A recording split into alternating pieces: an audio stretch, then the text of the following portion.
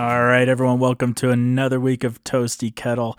I'm happy to be here today. My name is James. I'm your host, and today we're going to be talking all about pizza. More specifically, we're going to talk about Chicago-style pizza. Now, there is some debate out there on whether or not Chicago-style is actually pizza, but I tend to be of the opinion that it is, and I lived in Chicago for about 3 months, and during that 3-month span, I tried quite a few. There was one that really stood out to me, and that was Lou Malnati's. With Lou Malnati's, they have great ingredients and a nice flaky, buttery crust to hold everything together, and I fell in love with it. I ate probably more of it than I should have back at the time. So today I'm interviewing Meggie, and she's the brand ambassador with Lou Malnati's, and she's going to tell us all about Lou Malnati's pizza, what makes it unique, and how they've been able to stand out throughout the years and continue to thrive in the Chicago area. Before we get to the interview with Meggie, I wanted to remind everyone to check out toastykettle.com. That's where I post recipes as well as the breakdown of all of these podcast episodes. So if you want a little bit more detail, links to the businesses that we're interviewing or the products that we're interviewing, then make sure you go and check it out at toastykettle.com.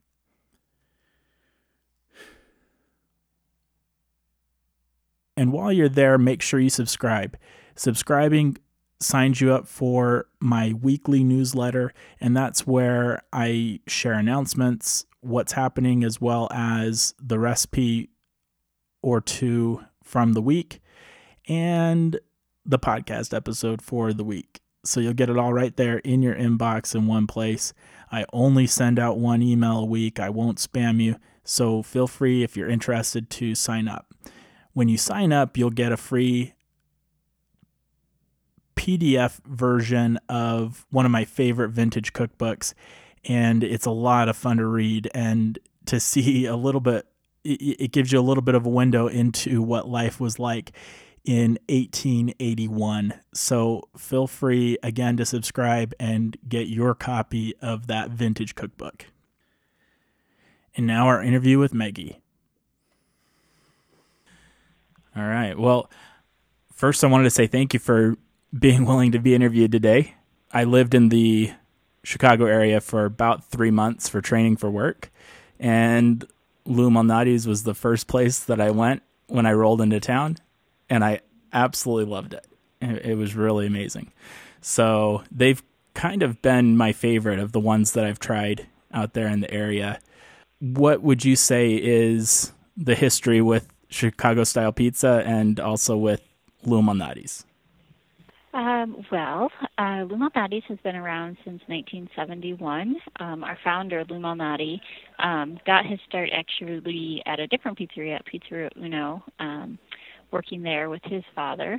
And then after working there for quite a long time, his father and his business partner had decided they were going to sell the business. So Lou decided to venture off on his own, and he opened up our first location in Lincolnwood, which is a northern suburb of Chicago. And that is kind of how we got our start. What would you say makes Lou's different from other pizza places in the area? I think the biggest difference between Lou's and other places is that we've maintained a level of consistency and quality over the years that as other businesses have changed owners or new businesses have come and older businesses have closed and all of that, like we've been just a solid contributor, giving the people and our customers the same pizza year over year, week after week, day after day. I think that having the Malnati family still running the business is what allows that to happen. So I think that the consistency and the quality and the tradition of what we do stays the same, which not many places do for almost 50 years.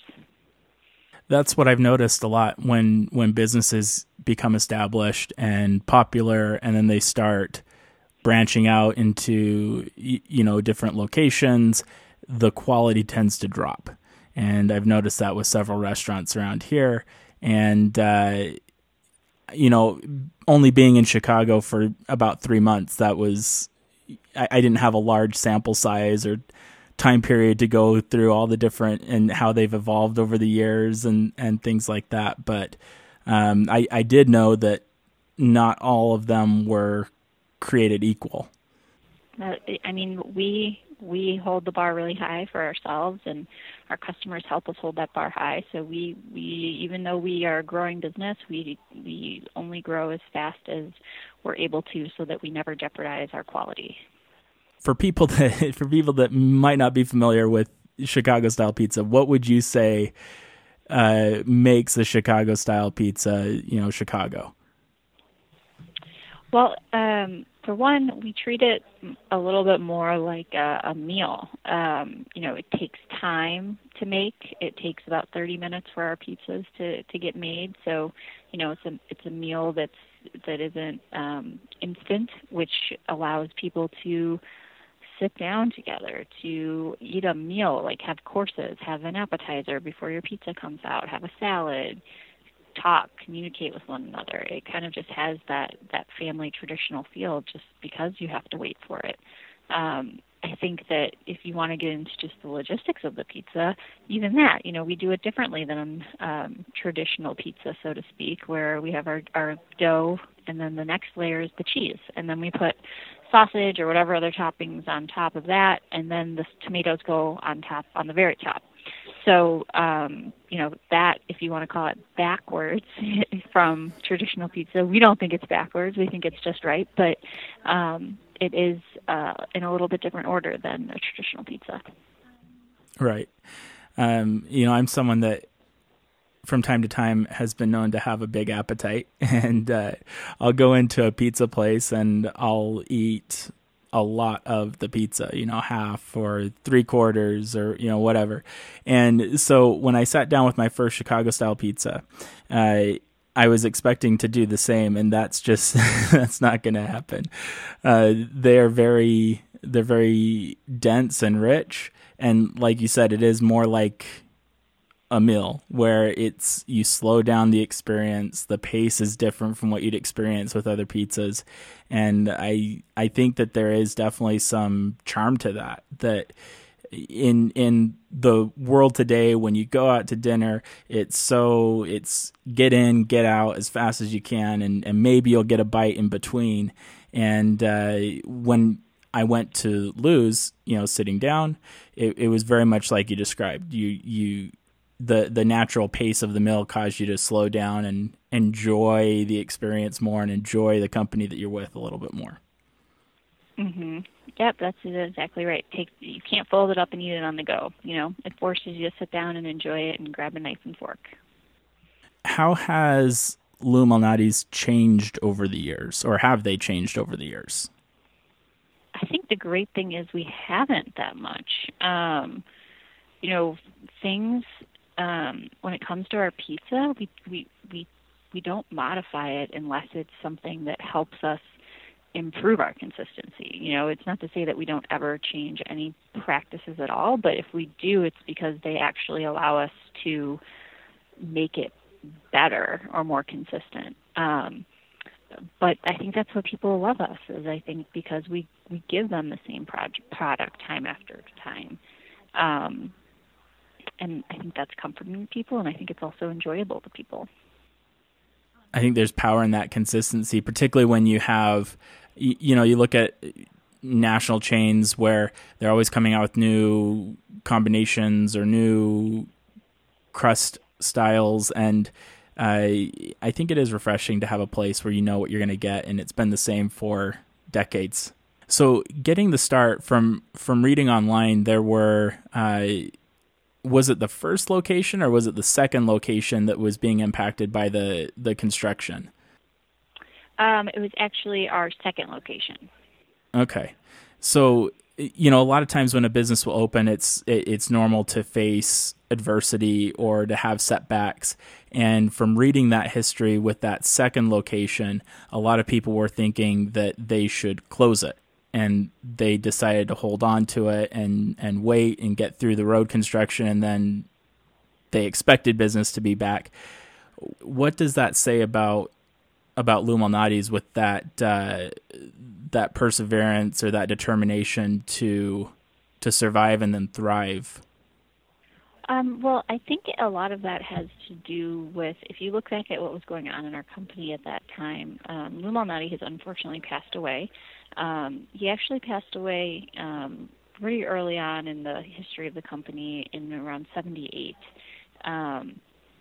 And so, that wasn't the only location that early on hit some bumps in the road. There was that location that had construction. A couple of years later, we had a location in River North, which isn't the River North that you know today in Chicago. It was a little bit of off the beaten path. It wasn't, the best place to open, but we tried it. Immediately, we're hit with construction there, which people couldn't get to us or find us. We had a location in Flossmoor we actually opened, and is the only location we have ever closed. And we actually recently, in the last 4 years, reopened there, and that was kind of a great feeling to kind of go back there and reopen in the town that we kind of were forced to close. What happened with that location was the site was selected pretty far away from our home base here, that was here in the North Shore area, like Lincolnwood, that kind of thing. And Lou got sick right after, and ultimately lost this battle with cancer.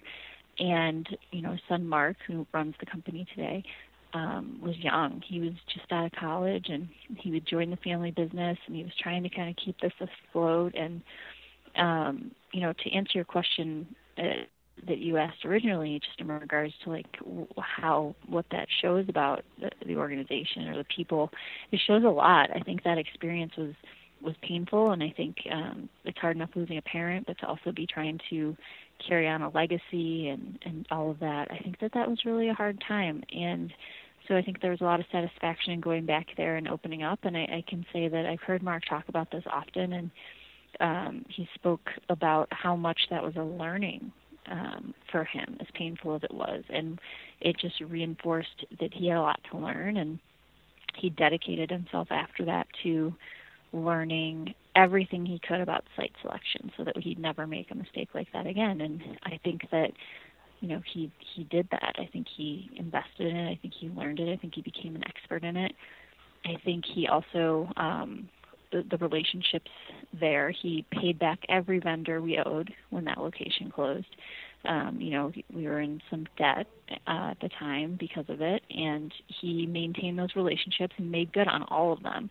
So I think it said a lot about him, this challenging occurrence, but it kind of did show exactly what he was made of. Yeah, from other interviews that I've done, that seems to be a trend in any business or where you are going to have adversity, and the businesses, the organizations that stick around are the ones that find a way to get through it and learn from it. And I think there's a powerful message in that. Another thing that's really unique about a Lou Malnati's pizza is the tomatoes that go on top. Can you tell me a little bit about that? Sure. So we use a tomato sauce that is not pureed. It still has the whole chunks of Roma tomato in it. And they come from California. And every year and every August, we send a team out there of experts within our company who go out and are there tasting, touching, viewing the crops, and just kind of waiting until they're at their best moment to pull the trigger and say, okay, go. And all then within that, like within those 6 hours, all of the tomatoes for our entire year across all of our pizzerias, our frozen business, are pulled from the vines and then canned with zero processing or any additives, and canned for our exclusive use for the whole year. And I will say that's something that I can definitely tell a difference between other pizzas in the area, that it has a more fresh and bright flavor to it that I really like. And when you're eating something that's so dense and so rich, like having that pop to it was really refreshing. Yeah, I mean they're super sweet, they're super tasty, and you could almost eat them just raw and like candy. My last question that I have, I'm obviously a huge fan of Chicago style pizza, and I absolutely think that it's pizza. But, different regions around the country, they have their ideas of what pizza is, and they all seem to have one thing in common. They don't seem to think that Chicago-style pizza is actually pizza. And they view it more like a casserole or something like that along those lines. What do you have to say about that? Well, I mean, call it what you want. I mean, we think it's pizza. We think it's a take on pizza. It's a variation of pizza. So, yeah, I mean, people can say what they want about it. There's a lot of things to be said about it. We think it's a bigger meal. We think it's more filling. We think, not to be comparative in a mean-spirited way, but it's just it's certainly a pizza variation. But you don't spend too much time worrying about if people want to call it something else like a casserole or lasagna. Well, I mean, all the components are there, right? Right. Big misconceptions about deep dish is just that it's this like thick, bready thing. And, there might be purveyors out there whose is like that. But ours, it's not like that. We have a really flaky, thin, buttery crust, and what makes, and it's served in a pan, in a deep dish pan, and it's got these thick layers of cheese, and our sausage layer can be thick. So it's kind of all the ingredients that make it thick. It's not thick because of like a thick bready layer, and I think that's what people tend to think of, because there's some people who have made it that way. But I think what people are most surprised when they do try ours is just that like the crispiness of our crust and how it's the perfect amount of every piece of ingredient, the perfect amount of cheese mixed with the perfect amount of whatever your topping might be, whether that's sausage or vegetables, and the perfect amount of dough. Now, with the sausage pizza, do you all still patty it like across the entire pizza? Yeah, it's not a patty. I mean, a lot of people seem to think that we literally just put a whole patty on there, but it's put on piece by piece. So it's something that you can order it also custom. So some people do easy sausage, some people do heavy. So since it's put on piece by piece, we can kind of control that. But we strategically put it on piece by piece and spread it out so that there is room for cheese to kind of bubble up between it, and create it. But we do hear that a lot, that people are like, oh, you do, whether they're saying it negatively or positively, like, I love that sausage patty you put on there. And it's like, well, it's not really. I guess for me, it's the way it cooks up when you're eating it. That's almost what it seems like, because the texture and everything. But I mean, I absolutely love it that way, because the one thing I love about eating pizza are all the toppings that go on top of it. And with that, you get a bite of sausage in every bite. And I think that's absolutely amazing. Mm-hmm. Yeah, it's a nice little symphony of flavors.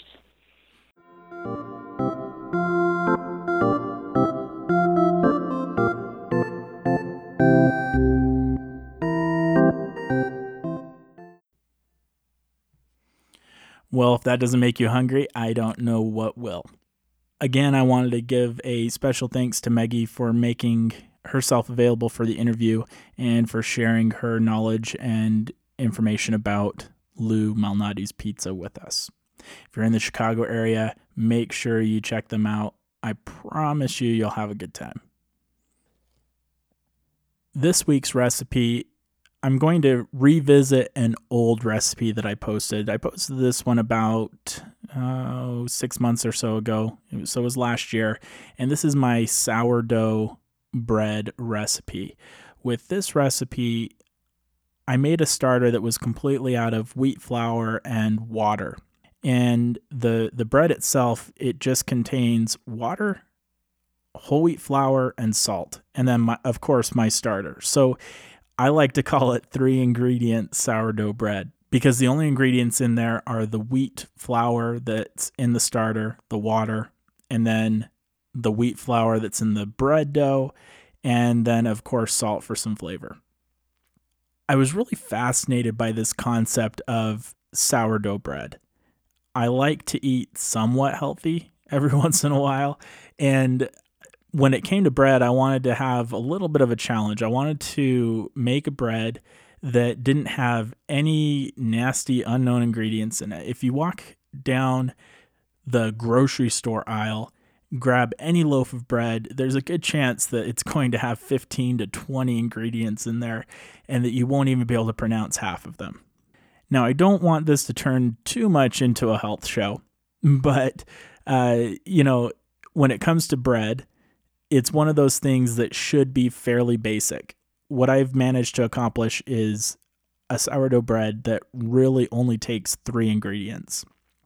On ToastyKettle.com, you'll be able to find the recipe for the bread as well as my method for the starter. I use the King Arthur flour method.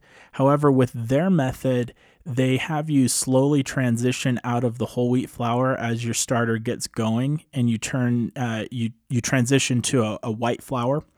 I just continued to use a whole wheat flour through the whole process, and it's worked just fine. I have a very active starter that works really well. This recipe is something that even kids will like. My son and my niece, they can't get enough of it. Anytime I make it, they get excited, and it quickly becomes one of their favorite snacks. Now, one thing that I've learned about sourdough bread is it can be a little temperamental. It's definitely not the easiest thing to cook, but honestly, if I can do it, I think anyone can do it. The big thing is that it's going to take a little bit longer for things to rise. I'm using the starter as the leavening agent. I'm not using any yeast to help out or to speed up the process. Now, of course, you could add some yeast in there if you wanted to, and you'll get a better rise on it. But I like to let the starter do its thing for a couple hours, and it tends to rise up pretty good. I don't have incredibly dense bread afterwards. Now, the reason why I'm talking about sourdough is I've been looking through a lot of vintage recipes lately, and I've been finding a lot of sourdough recipes, sourdough cake, sourdough donuts, sourdough bread.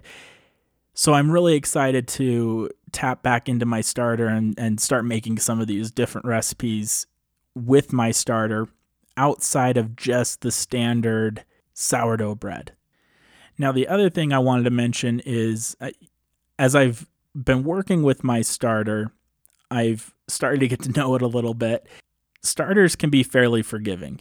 Okay. A lot of people, when they start thinking about sourdough bread and starters and everything, it can be a little bit overwhelming that you're going to have this thing now that you're going to have to take care of every single week, almost like a pet.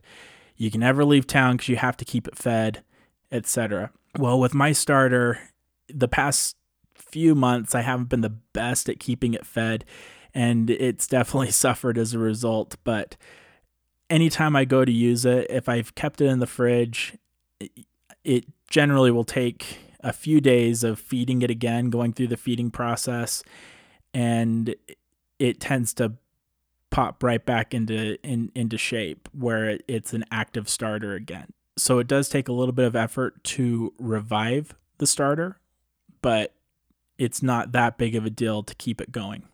And in the end, you're then able to make all these amazing sourdough recipes as well as my 3-ingredient sourdough bread. Well, that's all I have for you today. I hope you enjoyed the show. If you have a business or restaurant in your area that's been open for a long time and has contributed to food history in some way, I want to know about it. I want to try to interview them. So please shoot me an email, toastykettle@gmail.com, with the information there. You can also submit that online at toastykettle.com. Make sure you follow us on social media. We're on all of the, Twitter, Instagram, Facebook. And if you like the show, make sure you tell your friends and family about it and leave a 5-star review wherever you listen to podcasts. Until next week.